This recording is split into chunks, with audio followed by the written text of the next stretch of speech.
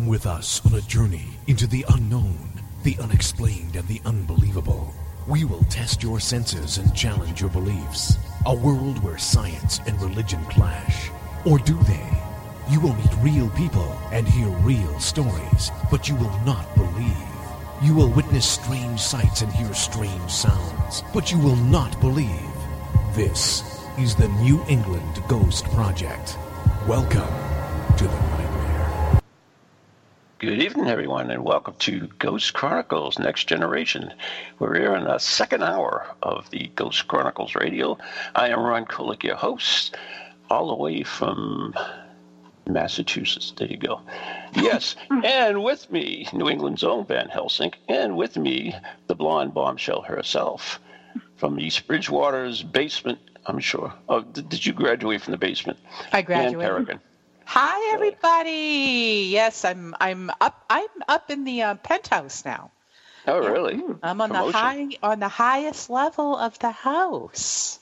I liked it when they stuffed you in the basement with your wine. That was it. I mean, it was close to the wine cellar. You know, that was good. My husband's in the dungeon now. He's moved his desk down there, so it's perfect. Excellent. We that worked out spots. really good. Excellent. It is, and I am well, and I hope you are the same, and I hope you all are the same out there, wherever you are. Yep. I've been digging this time off. Yeah, I know, right? What a great time to get the bodies out of your basement. There's no one around to see. For those who don't know what I'm talking about, is I posted my Facebook page, of course, and I gave you an update of what I'm doing. And today I spent the day digging buckets of sand out of my basement, 1 5-gallon bucket at a time. So, that was fun. Anyway, so we have a great show tonight. We have somebody who does what Ann loves.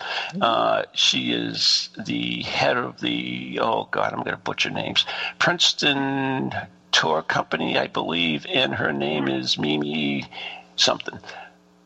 Exactly. That's why I call myself Mimi O.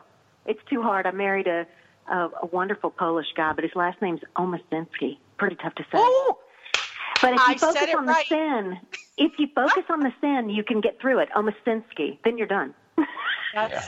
I told Ron, he is terrible. He butchers everybody's name. And I'm like, oh, God, he's never going to get through this. And I'm like, it's Omasinski. Very good. That's how I came and get this, my maiden name was Morrison. Morrison. That's a shame. How could I give that up, right? But he's that great of a guy, so it's worth it. Well, in all fairness, I am Polish, but my name is Kolek with only 5 letters, so not so hard. They still butcher it anyways. Polish names scare people. Mm-hmm. So, Mimi, thank you so much for joining us tonight. Thank you. I'm really thrilled and a little nervous, so I'm going to get that out there, and then I won't be as nervous as we go forward. There's nothing to be nervous about. I'm a fan. I'm a fan, so this is exciting. Oh, that's great. We love our fans. So we I always like to explore the internet and look for different things. So I know Ann loves cemeteries. She's an avid taphophile. In fact, if you haven't visited her page, go check it out. It's called Cemetery Tripping. It's on Facebook, I believe, right? Yeah. Yes. Yep. Hop on Facebook. Cemetery Tripping, and I post all my pictures. I just, I'm an amateur photographer. I'm not a professional photographer, but I just love taking pictures of historic and interesting gravestones. So, yeah, that's the page. We can't go anywhere without her stopping at a grave somewhere. Oh, no. So as I was perusing the internet, I came across looking for haunted cemeteries, and Mimi's name came up. So I hope we're going to talk a little bit about haunted cemeteries, Mimi. Absolutely. Mm-hmm. Ann, have you been to Princeton Cemetery? I'm just curious. I have not, because I'm way up here in Massachusetts, so I'm not down there very often. So let me tell you, when all this is over, I'm going to do a lighthouse dinner, and you're going to have to come down here and see this cemetery. Once this is all over, we're all going to come up with a life bucket thing. I'd love to host you here. I'd love to be there. There you go. Where is Princeton Cemetery? And don't say Princeton. Yes. Do you know it is exactly 1 block from the gates of Princeton University? Wow. Which is in what state? It's in the heart of downtown in New Jersey. New Jersey. Yes, Princeton, New Jersey, home of Princeton University, Ivy League town. And it's one of the oldest cemeteries, started in 1756. Oh, wow. So it's got some amazing people buried inside. I'm sure we'll get to all that. But it's located in the heart of the town, so it would be impossible to come to Princeton and not venture upon our cemetery. Is it a large cemetery? When you say live cemetery, tell me what you mean. Large, L-E-R-G-E. Oh, large. Oh, God. I'm so sorry. I thought you said live as well. I'm from the South. This is my Polish New England accent. No, I'm sure my Southern accent is the same. I was like, what did you say? Oh, it is fairly large. It's probably about 3 city blocks, if I can just make it in layman's terms. Oh, wow, yeah. And you can still get buried there. Nice. Oh, wow. Nice. Whether you want to or not. Right? How many grave sites? Do you know how many interments you have? It's about 7,200. And Okay. We've got signers of the Declaration of Independence. I got a United States president. I got a vice president. And I've even got the richest kid that ever went to Princeton buried there. Einstein is not. Oh. But his stepdaughter is. And his favorite secretary is. And the list goes on and on. Of course, you can imagine I'm ready to tell them all. But it is the cemetery is really it's a metaphor for the town because you're going to have very wealthy tycoon-y types buried there. Mm-hmm. You've got Nobel Prize winners, Pulitzer Prize winner, Medal Award winners, crazy, like just unbelievably accomplished people. And then you have big fat nobodies like me buried inside there. Yeah. And so I'm sure you know Princeton University is it's the best school in the Ivy League in my opinion. Although Harvard, it's a competitive place. I know you guys are going to say Harvard. Yeah. Well, they do a nice But job. how did you get involved in all this to start with, Mimi? The tour business? Yes, dear. Or all of it. So here's what happened. I moved here 13 years ago. I grew up in Nashville, Tennessee. That explains that. I love Nashville. Yeah. Great town. Yes. Great town. Nice place to grow up. And then I went to University of Tennessee. Mm-hmm. And I really wanted to be a social worker. So I got my bachelor's degree in social work. And then I moved to Atlanta. And I figured out really quickly I couldn't live on a social work salary. So I was doing everything I could to just afford to be this social worker. So I was doing night shift and triple shift and you name it and all that kind of stuff. And I had a Nana that she liked to dress nice. And so she always made sure we had some decent clothes. Mm-hmm. And so I'd go on these units in some decent clothes. And I started, just working. And the marketing department was like, hey, do you want to go out and do some stuff? And so I ended up getting recruiting into marketing and sales and loved it and figured out, wow, this is amazing. And so I started working in sales for psychiatric hospitals. And the end of the movie is I'm a bit of a workaholic, and so I ended up getting this great job from a lady named Barbara Dalton, and she took me under her wing, and I just kind of went for it and just took my nose down. Didn't really do much else but work for a long time. Mm-hmm. And then I met the love of my life, Steve Omasinski, on an airplane. And no kidding. And he lived in Boston. You'd love that. And I was in Atlanta.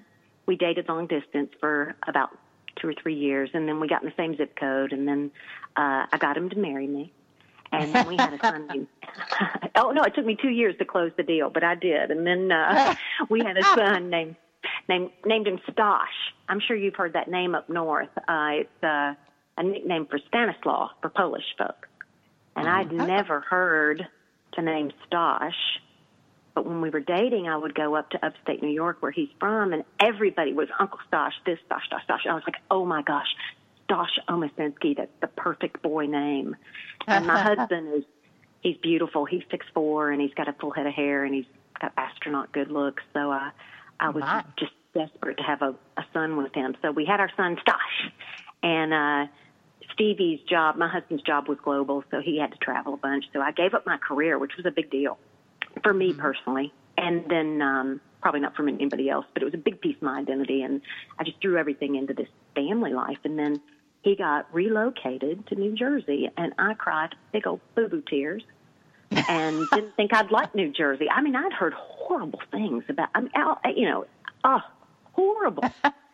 And well, it doesn't have a very good rap. Oh, it doesn't. So. But you know what? I'm so glad it's the rap because it keeps people away. This is an amazing state. I love it. I love it. I love it. I did not love the airport and certain things, right? Mm-hmm. So when I flew in, I was kind of like, well, I'm going to hate it. I'm going to hate it. Let me tell you, I got off that highway and I came in through Princeton and just was like, oh, my God, this is my forever place. This is it. And just fell madly in love. And I tease, it really, for me, with my husband, it was love at first sight, for me. And it's a little bit like these ghosts you like to talk about. People don't believe in ghosts until they see one, and people don't believe in love at first sight until it happens to them, right? And so for me, Princeton really was love at first sight. And we bought the smallest condo where 3 adults can live legally in Princeton. Super, super small, but it's directly across the street from Nassau Hall, the gates of Princeton. So I look out onto the administrative building for Princeton. It's beautiful and great view and all that kind of stuff. And we kind of settled in. And then I gave up my car because you don't really need a car if you live in downtown Princeton. So I would walk or bike everywhere. And I was biking around, and I was like, oh, my gosh, that's John Nash before he passed away. And then I was like, oh, my gosh, that's Eddie Glaude, the guy you see on TV, and that's Paul Krugman, and that's this person. And I was like, oh, my God, this is like a crazy, like even a dum-dum like me recognizes people like that. I was like, this place is nuts. Like, this is crazy. And so I live on top of town, and I live on top of all the shops, and I ran into Mr. Landau, who owns a shop here. It's actually the first store in America to sell pantyhose. Isn't that crazy? Yeah, no, my goodness. Random, but cool. Anyway, so they sell awesome stuff like that in their store. And I went into Mr. Landau, and I was like, I just saw John Nash. And he goes, yeah. Call him Sneakers. And I was like, why? And he was like, because that's what we all call him because he wears Converse tennis shoes. And if you call him Sneakers, he's going to think you're a real local, and you'll be friends with John Nash. And sure enough, that's how I became friends with John Nash. And so I became so in love with it and obsessed with it that all my girlfriends, my husband worked for a pharmaceutical company back then, and they'd all moved to Bucks County in Pennsylvania. And I kept bragging about Princeton. And I have a real good friend named Jennifer, and she was like, okay, we get it, right? And it's amazing. But you're a one-note orchestra. Like, we're done with this. We're sick of hearing about Princeton. And she just said, you should just do something with it. And so I was like, you know what? I'm going to start a bike tour business. And so I sat down. I did a quick little sketch out. I bought 24 bikes. And the oldest cycle shop in America, the second oldest cycle shop in the world, Kopp's Cycle Shop, is a block and a half from me, owned by Charlie Moon. His granddaddy owned it. And I went down to Charlie, and I said, oh, my God, I just bought all these bikes, and I have nowhere to park them. I got ahead of myself. I got so excited. And you know what Charlie did? He said, that's okay. You can just park it in my parking lot, which if you've ever come to Princeton, parking's a premium. And he let me start and stop the bike tours out of there. So then this little social worker. So how did you get into the haunted stuff? I mean, you do haunted tours too, right? Yeah, absolutely. Sorry to get so far into the weeds on that. So what happened was I started out with the bike tours, and I had to learn the history, inside, outside, upside down, right? Little social worker. Yep. And you can't be in an Ivy League town and fudge the history, right? You got to get serious, right? So it took me a long time to really get it right, to the point that sometimes I would have notes with me because I didn't want anybody to think I was fudging it or I was misrepresenting. So then it starts out bike tours, walking tours, whatever. Well, I take out this corporate group. Don't worry, the haunted part's coming now. And there was this fancy guy on a corporate tour, and he was super nice. And we ended at a restaurant, and he, they were wanting me to continue a little bit, and they bought me a drink, and he was like, I see ghosts. Oh. And I was a little like, okay, great. That's wow. Whatever you said. Yep. Yeah, I was like, okay. And he goes, no, don't let that scare you. But I really see ghosts. And I'm telling you, this is one of the most spirited towns I've ever seen. Really? And I was like, wow, that's really cool. And this guy was from Seattle, and he had relocated here. He was over, how your kitchen has knobs and cabinets and stuff like that. So he was taking some company public, and he had to be here for a 6-month period. Mm-hmm. So he rented in downtown Princeton, and I would see him walking around and kind of do the stop wave when I would see him on the sidewalk. Hey! Yeah. Oh, that's like I can see ghosts kind of thing. And he just kept hounding me, and he said, listen, I will give ghost tours for you. Oh. It's wrong not to share this. And so I was like, okay. So we put it up on the website, and then this guy, John, that was his name. I think I'll just keep his first name if that's okay, because he's not that's fine. a professional like the people you deal with. And so, I said, well, what do I need to get? And he goes, well, look, people want a lantern. Let's do the stuff that get people interested. But honestly, let's do the stuff that make a tourist want to do this.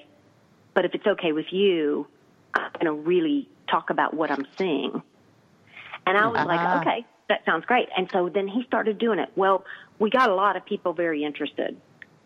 And to be honest, it was fun when John was doing it because you're standing there and you're like, oh, my gosh, you've seen a ghost. But then by the 5th time, you're kind of like, okay, well, I can't see it. So it's no fun. It's fun and it's quirky, but it's not whatever. Mm-hmm. So he agreed with me, and he said, what you got to do is you got to get Weird New Jersey. You got to get some of these professionals out here. You got to contact the police department. You got to contact safety, the patrol officers on Princeton University campus. You got to put ads in the newspaper. You got to get the what have people seen, heard, felt, right. Smells, all that. You got to get the facts about experiences. So I went through this whole year-long process of gathering just data about what people felt like they had, experienced. Mm-hmm. And then you guys know more about this than I ever would. This is such a small sliver of what we do, but you know that when you're in a space, the more you know about the space and the potential people that could be haunting it, the details of their life, the real detail, right? Mm-hmm. Like, Ron, if I was going to try and connect with you on the other side, I'd know you had a near-death experience that got you really into this, that you're a scientist, that you've done some tremendous things. But I'd focus on the fact that you got a 4.0 in college and you met your wife. You do know right? About me. And you've been a judge for Miss Port. What was it? The South chapter of Miss America, right? Oh my goodness. So if I tried to connect with you on the other side, I've learned the more you know about somebody's life, the more you invest in their personal history, the more likely they are to get out of bed and come visit you. And this is just my amateur, social worker becomes tour guide person, right? That's pretty cool. And That's so great. what ended up, so what ended up scary, happening. But cool. Oh, sorry, I did. It was a quick Google search, and it was all good stuff. Don't worry. But at any rate, so we sat down, and we kind of, you know how this goes. I'm in the tour business. I'm really not in the ghost hunting. I really enjoyed the talk last hour. I learned a lot, and we try and make it very. Hopefully, you noticed on the Princeton Tour Company website, we make it very clear. Look, we are tour guides by nature. And we do this ghost thing because people really want it, and it's a truthful experience. Oh, yeah, I don't judge that stuff at all. No, not at all. No, but I want to that's get that strictly part, what you're doing, yeah. Yeah. But what's happened is that I think by the fact that we partnered up with real paraprofessionals, and then had the real testimonials, well then, okay, now you got a package of 1.5 hour experience, you know? So it's got to be walkable. So you can only show off so many ghosts and so many stories and all that kind of stuff. And we figured out pretty quickly, I went to New Orleans. I went to Nashville. I went everywhere that I could find that does some ghost tours. And what I found is that too much of one thing for people that are not obsessed with ghosts is, you know, you get that one person that gets drug on a ghost tour and they're like, oh, good God, why do I have to do this, right? Oh, yeah. And then you get that one person who's like, okay, but I love history, so if I can get a little history, right? And then you guys know people love the toys, the ghost meter, the thermometer, and all that. So we built a product that was a third history, a third ghost hunting, and a third cemetery. And in the cemetery, that's where we can really do the history because the age of the cemetery is the same as the age of the university. 1756. So it's almost like it was supposed to happen this way, right? So what we ended up starting to do is we start on campus and we start with the ghost stories, and we've got some good ones. We got a real mean guy, Antoine LeBlanc, and he was. I don't know how much. Well, you got to give us a sample, so you might as well pick a good one and give us a nice sample of one, so that we know. Yes. Yes. Oh, gosh, right. There's so many, but people love Pick Antoine. a good one. So we'll do Antoine. We'll do Antoine. So Antoine LeBlanc was he's a French nobleman, came from a bunch of money, and he stole from his mama and daddy.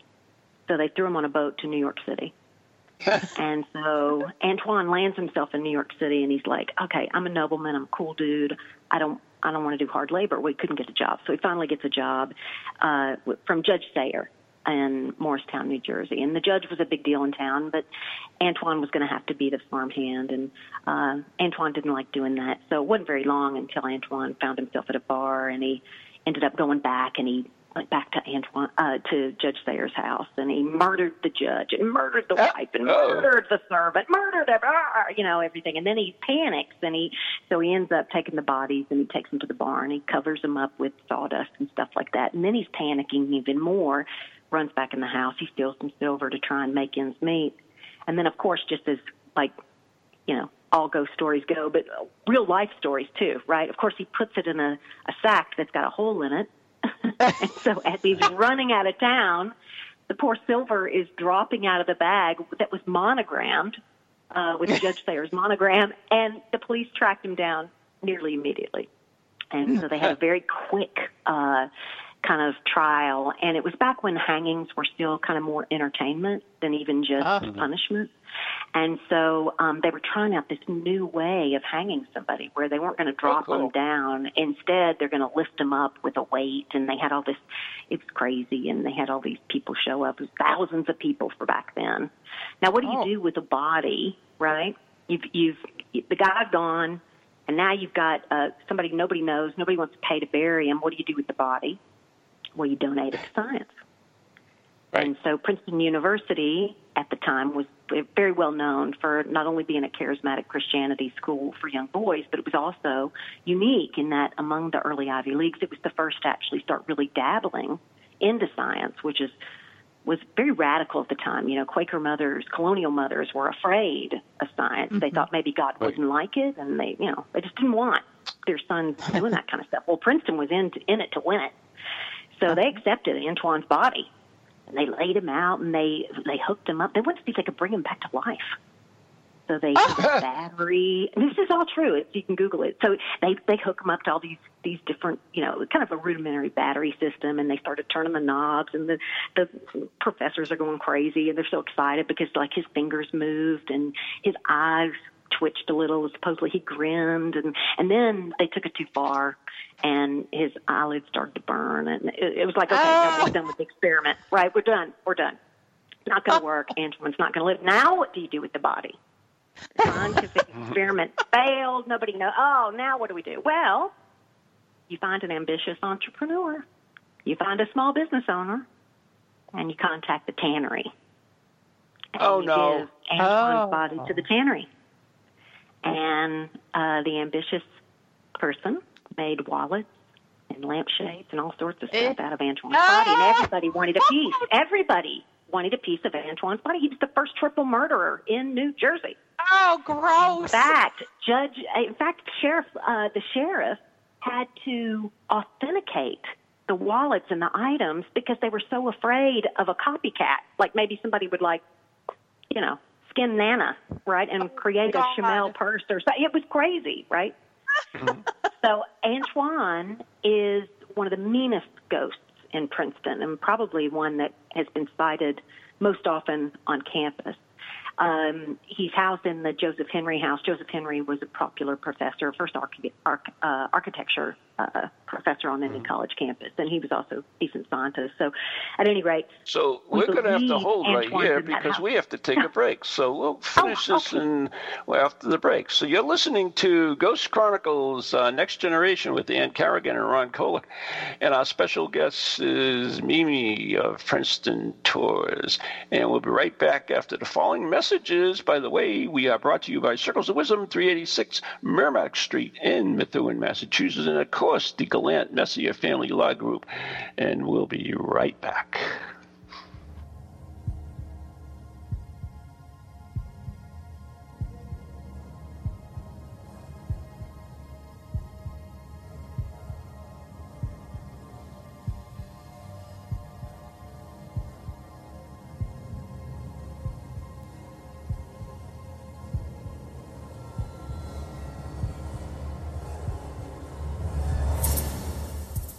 You have a paranormal event, book, or something else you want people to know about?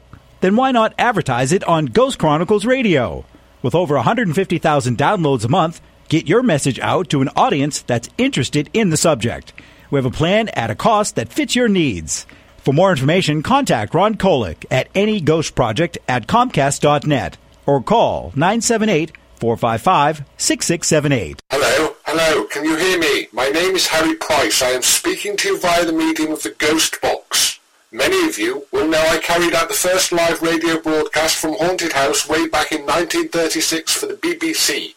Now, thanks to the wonders of modern technology, I am still able to keep abreast of 21st century ghost hunting by listening to Ghost Chronicles International on TogiNet, ParaX Radio, the Ghost Channel, and even on something called a podcast.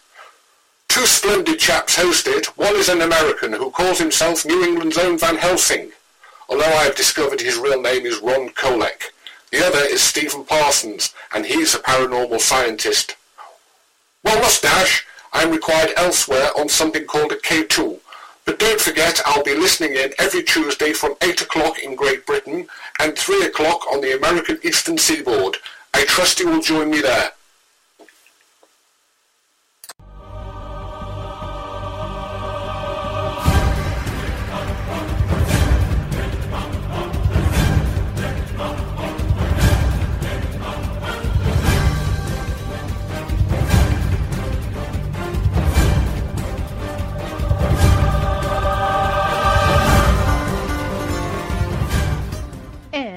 Welcome back to Ghost Chronicles Next Generation with Ron and Ann, and our special guest this evening, Mimi Omasinski of the Princeton Tour Company.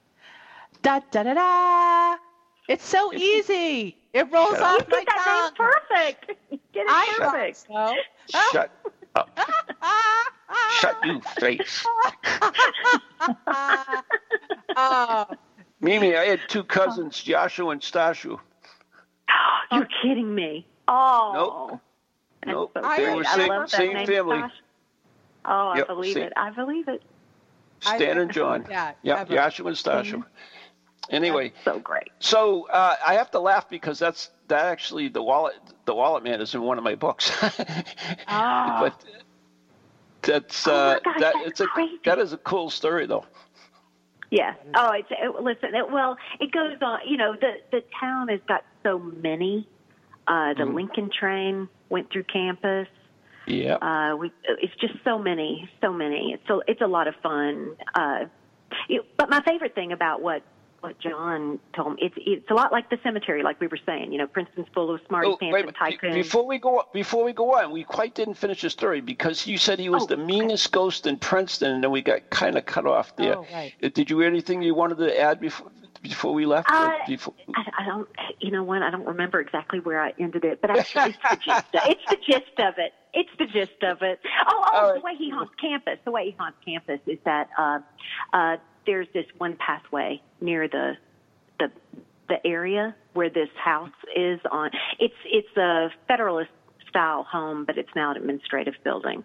And because professors used to live on campus, and that's why on Princeton campus it appears as though there's a lot of homes on campus, but that's just because they used to live on campus. But anyway, so the Joseph Henry House is haunted in that undergrads will be walking through this pathway at night or day, and they report a huge, looming, Hulk-like figure that they feel coming out of the area and trying to grab them in a very hostile manner, to the point that they run, and they're literally terrified. There was actually one undergrad who was so terrified she was put in the campus infirmary and couldn't speak for 2 weeks.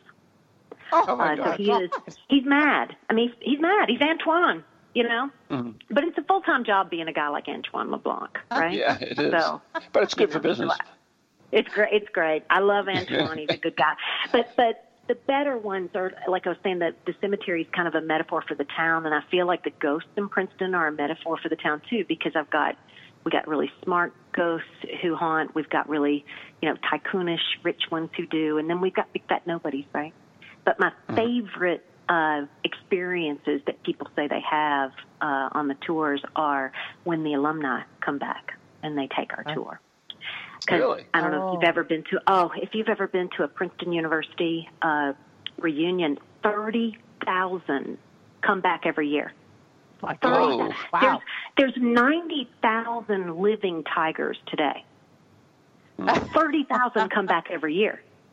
So if you think there's a way to make an appointment to come back and visit that alma mater, it's haunted, right? Oh, and that's what I think John was feeling. And so when you get on that campus and you just try and connect with the famous alumni who've passed, it is tingling. It's tingling. And all you have to know is the history of their university and the history of their life story and their favorite place of all, and you're going to have an experience. We do the EMF meters, we do the thermometers, we do the dowsing rods and all that, and we do a rudimentary explanation, but we have over 175 of each one of those. Wow! We have do you really? cases. Oh my goodness! Oh yeah, that's a lot. Oh, yeah. God bless you. Well, that's more than I got. Mainly now these are not as nice as y'all, right? These are, it's what it is. But when people when they take our experience, these people are more. It's for fun. It's a dabble, and we don't get very charismatic about experiences, right? I never had an experience until my granddaddy died. And then it was undeniable.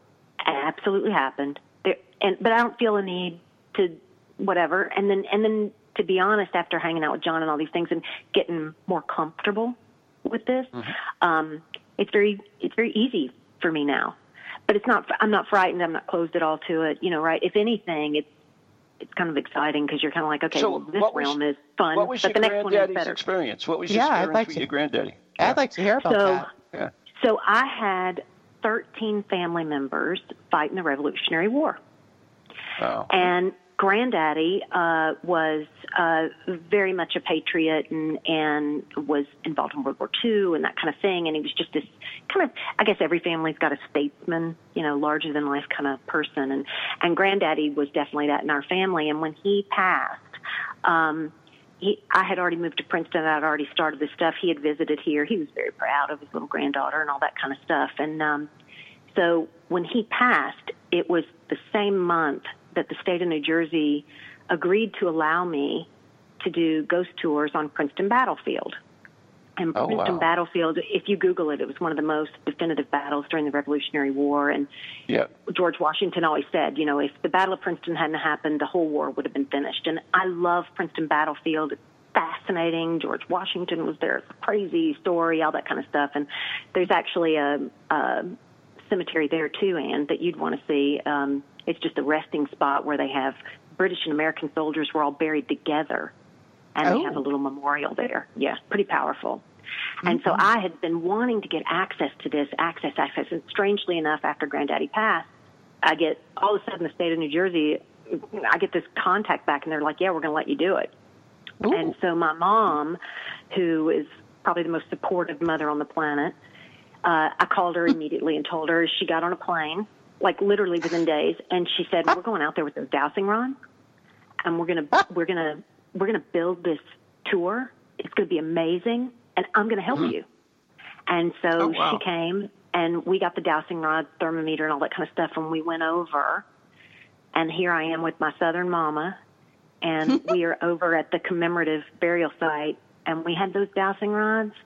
We started asking questions, and sure enough, they were crossing at the same time. We were bawling. It just was so great, and then we I don't even know how long we were there, because, once you have an experience and you're connected, it's hard to want it to end, especially when you really love somebody. So that was my connection with Granddaddy. And that's awesome. Yeah. And then you get this, like, once you have a real connection, you're like, oh, I get this. You have to have a real connection and a real interest. And it's a two-way street. I mean, I have to think it takes a lot of energy to connect with us on this side. You got to give that energy on that side, on our side, I think. At least that's my experience. I'm not the expert. But my experience is the more intentional I am and focused and really interested, the more I have those tingles and experiences. Wow. Right. Oh, Now, that's cool. You do various tours, not just a cemetery tour. You do, like, different ones besides that one, or? Yeah, the most popular is the 5-star shameless name-dropping tour. And that really is. It's just the obnoxious, shameless name-dropping in Princeton. And it is. It's just obnoxious. I mean, the first half is Princeton University campus, which is pretty hard not to love, and it's gorgeous if you've never been. It's a great thing, again, after all this stuff is over, to come see. And then the second half is Einstein's neighborhood. Oh, wow. And then we've got the neighborhood of Woodrow Wilson and Grover Cleveland and Andrew Carnegie, and the list goes on and on. So can you believe this? So in 2 hours, you're going to see it all, right? And then, of course, at the end, we shamelessly name drop about who lives here now. So that's the most popular one. It's a walking tour. Is that a walking tour? Walking tour. Do you believe it? 3 miles, 2 hours. You'll see it all. Oh, that's good. And so those are on Saturdays. Yeah.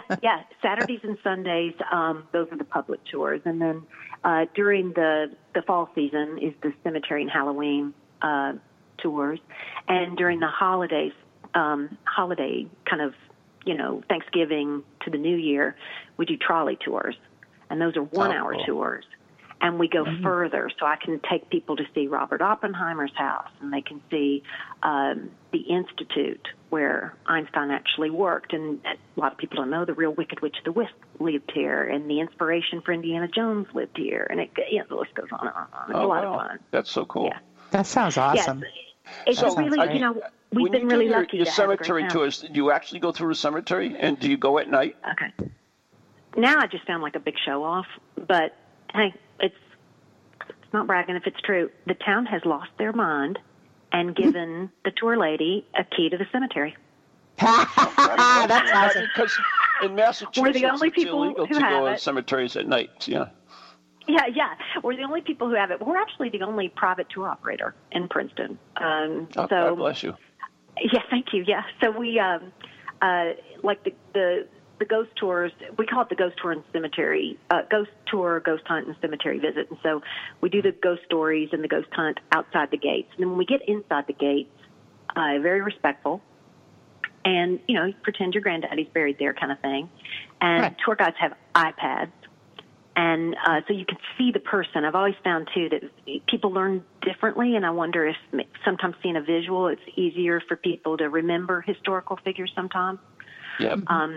And we basically take them through a section of the cemetery. We start in the oldest part, you can imagine, and we, as we're going through the cemetery, we tell the chronological history of Princeton so that people really get kind of a snapshot of, okay, why is it called Princeton?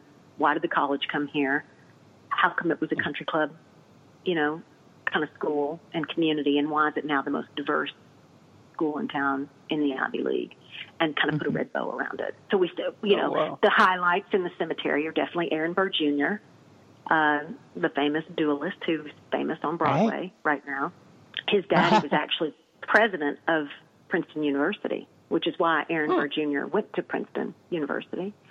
And he's actually buried at the foot of his daddy, Aaron Burr Sr., and his grandfather, Jonathan Edwards. So he's buried inside what they call the President's Plot, which is all Princeton University presidents are buried there except for a few. And even though Aaron Burr Jr. wasn't a president of Princeton University, he had so many enemies when he passed away that they buried him in a midnight ritual. And they had armed guards to protect his body when he was there. So he's under the protection of his daddy. Yeah. He's under the protection of his granddaddy and his daddy in there. And then a few steps away is John Witherspoon, who was the signer of the Declaration of Independence, and he's a big deal for Princeton University's history. And he's going to basically retool the college, did a lot of things. So he signed the Declaration and saved the nation. He, saved the school in a way when it was going through a hard time. And he's also the great uncle to Reese Witherspoon, famous American actress. Yeah. Isn't that great? You name dropping you. That's a lot of greats. Terrible. It's terrible. And then we've got George Gallup buried there. We've got Paul Tulane, the founder of Tulane University. He grew up in Princeton, and he went on to make a ton of money, and he came back, and he wanted, it was back when, colleges became universities, right? And when they became universities, it was a new opportunity to name something, right? And so a lot of wealthy alumni were wanting the school, the College of New Jersey, to rename the school after them. So Paul went over to the College of New Jersey, now Princeton University, and he said, hey, name this thing after me. And they said no, of course. And so when he had already designed his life-size memorial to himself, which is now in the cemetery, but he specifically stated, according to town folklore, that he wanted his backside to face Princeton University. So counties like to say he's mooning the university. Oh, that's funny. So the tour guides were obsessed with facts. So we were like, oh, my God, we've got to get hold of the will that said that he was mooning it, and we could have it on the iPad and everything. So we got hold of everything. And, it's not true. He specifically said he wanted to face his mother's birth home. But that's how rumors get started. We like spreading them. That's how legends start. That's so funny. Yeah. What kind of, so there must be some amazing statuary in this cemetery and structures, given the wealthiness. Yes, every type of kind of monument, mausoleum, everything. So in the older ones you can imagine are above ground, right? Because that's what they were doing everywhere else. Plus, it's near is it a garden cemetery? Is it what? A garden cemetery? Garden. So, yes. So I think I understand when you say garden cemetery, yes, it's there's trees, flowers, everything. It was designed to be something where they wanted people to come and be a green space and to hang out. Lawrence Hutton, the editor of Harper Magazine, he's a big deal back at, Mark Twain used to visit his house here, and so did Helen Keller. He was a big deal. And so when he designed his tombstone, it's actually a table in the cemetery because he specifically said he wanted people to picnic there and discuss literary works. So there's lots of things like that. And you'd love it because Michael Graves, the guy that gave you your favorite buildings in Disney, the crazy cool buildings, right, when you went, he has his own self-designed monument in there. And it looks just like a Michael Graves building, which is fun to go see. There's a guy in the cemetery, I was teasing, it's a competitive town. So if you're not smart or rich, you want to be funny in the cemetery. There's a guy in there that has a tombstone. Tombstone says, "I told you I was sick." That's where that comes from? Yeah, that's here. I always thought. Oh my God! I've seen that so many times. I thought that was Google a fake it. one. No, it's Princeton Cemetery, and his name's Charles Hahn, Hahn. I'll send you a picture after this. But it's the cutest little town. The Menendez mother and father buried in the cemetery. Mm-hmm. The boys grew up here. Who's mother and father? I missed that. What? Menendez. Yes. The mom and dad. Yeah, the boys grew up here, went to a private school here, and in fact, one of the boys was in Princeton when the family had moved to California, but he got expelled for plagiarizing, which was part of why the family was reunited in California. Yeah. And he'd actually written a play about a son that murdered his parents, which was not good in the courtroom. Oh my God. Do you believe that? So then so the murders happened, and they, of course, they didn't suspect the boys in the beginning, and the family came back. Well, the boys were over at the cemetery, and they got this huge plot, and they actually tried to bribe the caretaker to move 3 of the children's tombstones. It was near the children area because they wanted their parents to have that much more space to rest in peace. Oh, for God's sake. Oh, that was nice. Do you believe it? Yeah. Oh, yeah. So Doug... Are there stories about the cemetery itself, other than the wallet man? Are there stories of any type of phenomena, a ghost seen there, or lights or anything? So the only thing, because, I figured that might be a question there. And, the only thing that we've actually really heard is just when people go there and they take the orb shots. I heard your podcast earlier, you know how people can digitally manipulate those. But the orb shots in that cemetery, that's why I really hope once this stuff blows over, boy, I'd just love to have some of your experts and y'all come. I just think you'll be blown away. So there's just lots of activity like that. I've never, even John, never heard anyone say that they've seen somebody in there. So I don't want to be a disappointment, but I know enough about this that the minute you're a phony, people can see right through it. We just haven't had anybody give us that kind of experience that they've told me about. Yep. Do you know if Princeton University itself is haunted? Are there stories about the college itself? Oh, yeah. Oh, the students will tell you. Absolutely. There's, the Lincoln Ghost Train is probably the biggest one. That's April 24th. Yeah. Lincoln's body went from D.C. all the way to his hometown in Illinois, and it had different stops. And so the Dinky train, there used to be a train that ran through Princeton campus. And April 24th, around 5 in the morning, students will say they hear a train. It's like, and they can almost, it feels like a train is outside your window type thing. Oh, wow. And we have had students describe it's a train and it's got 2 caskets in it. One's very long, one's very short, which would make sense because he took his son with him to go be buried back there. So that's kind of a fascinating, I love that story. There's a theater on campus called Theater on Team. It's French for intimate. But anyway, the students who perform there, it's so cute. It's a little 150 theater stone building. But it was named, it's the Hamilton Murray Theater now. But Hamilton, basically, his family gave the church to the school. They just felt like there wasn't something that looked enough like a chapel. And so he had an oil portrait of himself that was in this one little area of the church. And then when they renovated it, somehow the oil painting got behind like the mantle area, and nobody knew it was behind there. So all of a sudden there's these hauntings, and they're seeing a guy on stage, and there's items missing and costumes missing and terrible noises during performances and things like that. And then when they renovated the building, one of the workmen found this oil painting. And they put it back up where it was originally, and since then there's been no visitation. Oh, wow. That's cool. Neat. That's pretty. It's cool stuff. And then we've had even faculty tell us about Prospect House was the president's house on Princeton campus. And when Woodrow Wilson became president, he's the guy next to World War I kind of thing. Well, he was next door neighbors with Robert Wood Johnson, the inventor of Johnson & Johnson.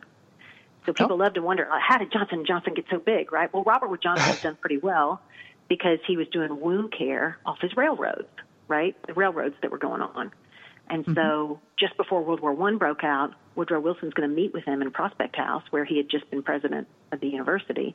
And Robert Wood Johnson goes over there, and he says, hey, listen, you can't tell anybody, but I'm going to take this place to war, and I'm going to need a bunch of wound care. So get with your board, and you need to make a bunch of bandages. Just don't tell anybody. And that's what started famous Johnson & Johnson. Johnson & Johnson. So, oh, wow. Yeah. So when you go in Prospect House, if you take dowsing rods and things like that, you try and connect with Robert or Woodrow, you're going to have an experience. Nice. Wow, that's so cool. Yeah. So when you do these tours, you mentioned you have like all kinds of equipment, and I saw it on your website as well. How do you meet those out? I mean, how do you hand those out there? Do you give everybody doesn't get one of each of those, right? You must have different people. We have these huge cases, and I hire local Princeton teams, a lot, to stand there with them. And so as a tour group approaches, there's just a ton of equipment in these cases. And so we just say, hey, we teach as much as we kind of know. And, it's like, okay, so if you're in a group, take one of each and you can authenticate and then, just spread out. And then, we're going to be here for about 20 minutes. So if you don't like that one or this or that, just come back and get more. But we teach them how to ask questions and that kind of stuff. So it's about a 20-minute piece of an hour-and-a-half tour. So it's not like people are carrying them around for an hour and a half. Oh, I see. Okay, I get it. Yeah. So it's a blip on that radar. That's how I keep them safe. It's also how, look, the cemetery, I feel just so lucky to have access. So we want to make real sure that you are. You're very lucky. Yeah, when you're outside the gates, look, it's for fun and and we're inside those gates. It's a lot like, if somebody holds the responsibility to tell your story of your life, you don't want a lot of distraction. And when we hope it's a little bit inspirational too, right? Because those people were just like us and lived through stuff, the Spanish, they went through stuff just like we did. And all of us are capable of a great history or not. So, we hope it's kind of an inspirational thing, too. So if people wanted to find out more about your tours, Mimi, how could they do that? Oh, it's nice of you to ask. I mean, I've got that website, PrincetonTourCompany.com, and I think it does a pretty nice job of just kind of explaining us a little bit. Given the recent circumstances, we'll see how we're going to pivot and all that kind of stuff. But we're in it for the long haul. We love it. Tour guides we're weirdos. We love this town, and we love every product we give. So we'll figure out a way to make it work when the time is right. Yeah. So the best thing is to check the website, and when things get up and running again, they can book through there. Oh, absolutely. And I'm sure we're going to be winding up in just a second. So I want to give you a little bit of a cliffhanger and encourage you to look into something. Ron, you probably have already heard about it, but, the university actually studied paranormal activity for 28 years. Oh. It's called the PAIR, the Princeton Engineering Anomaly Research Project. So I'll let you guys Google it. But for class credit, students were encouraged to use brains to try and basically create paranormal experiences.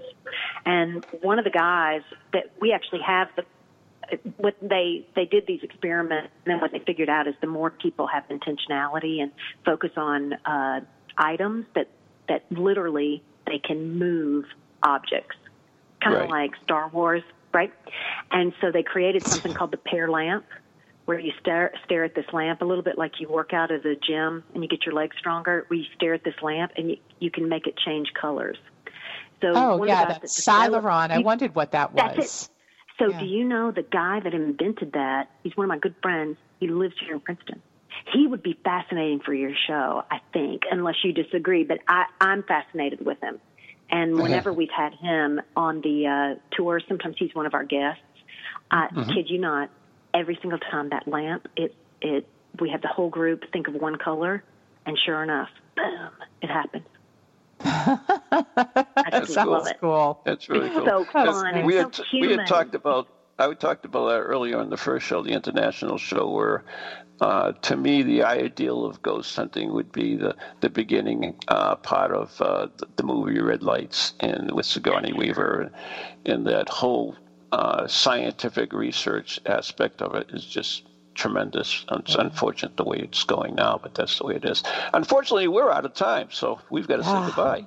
So our guest has been Mimi from Princeton Tours. We want to thank you so much for being with us. Yes, thank you so much, Mimi. That was just awesome. Thank you. Thank you. I'm a big fan. Thank you for inviting me. You're welcome. So and glad. Remember, today's show is brought to you by... before I go, I have a special venture for an online class with Maureen Wood and myself through Circles of Wisdom. Go to circlesofwisdom.com. We're going to do it on dowsing, actually. It's a 2-hour class, and we're looking at 50 shades of dowsing, basically. So check it out. And good night and God bless everyone. Thank you, Mimi. All right. Good night. Back at you. Thanks, guys. Good night. Stay Bye. safe. Good night. You too. Bye-bye.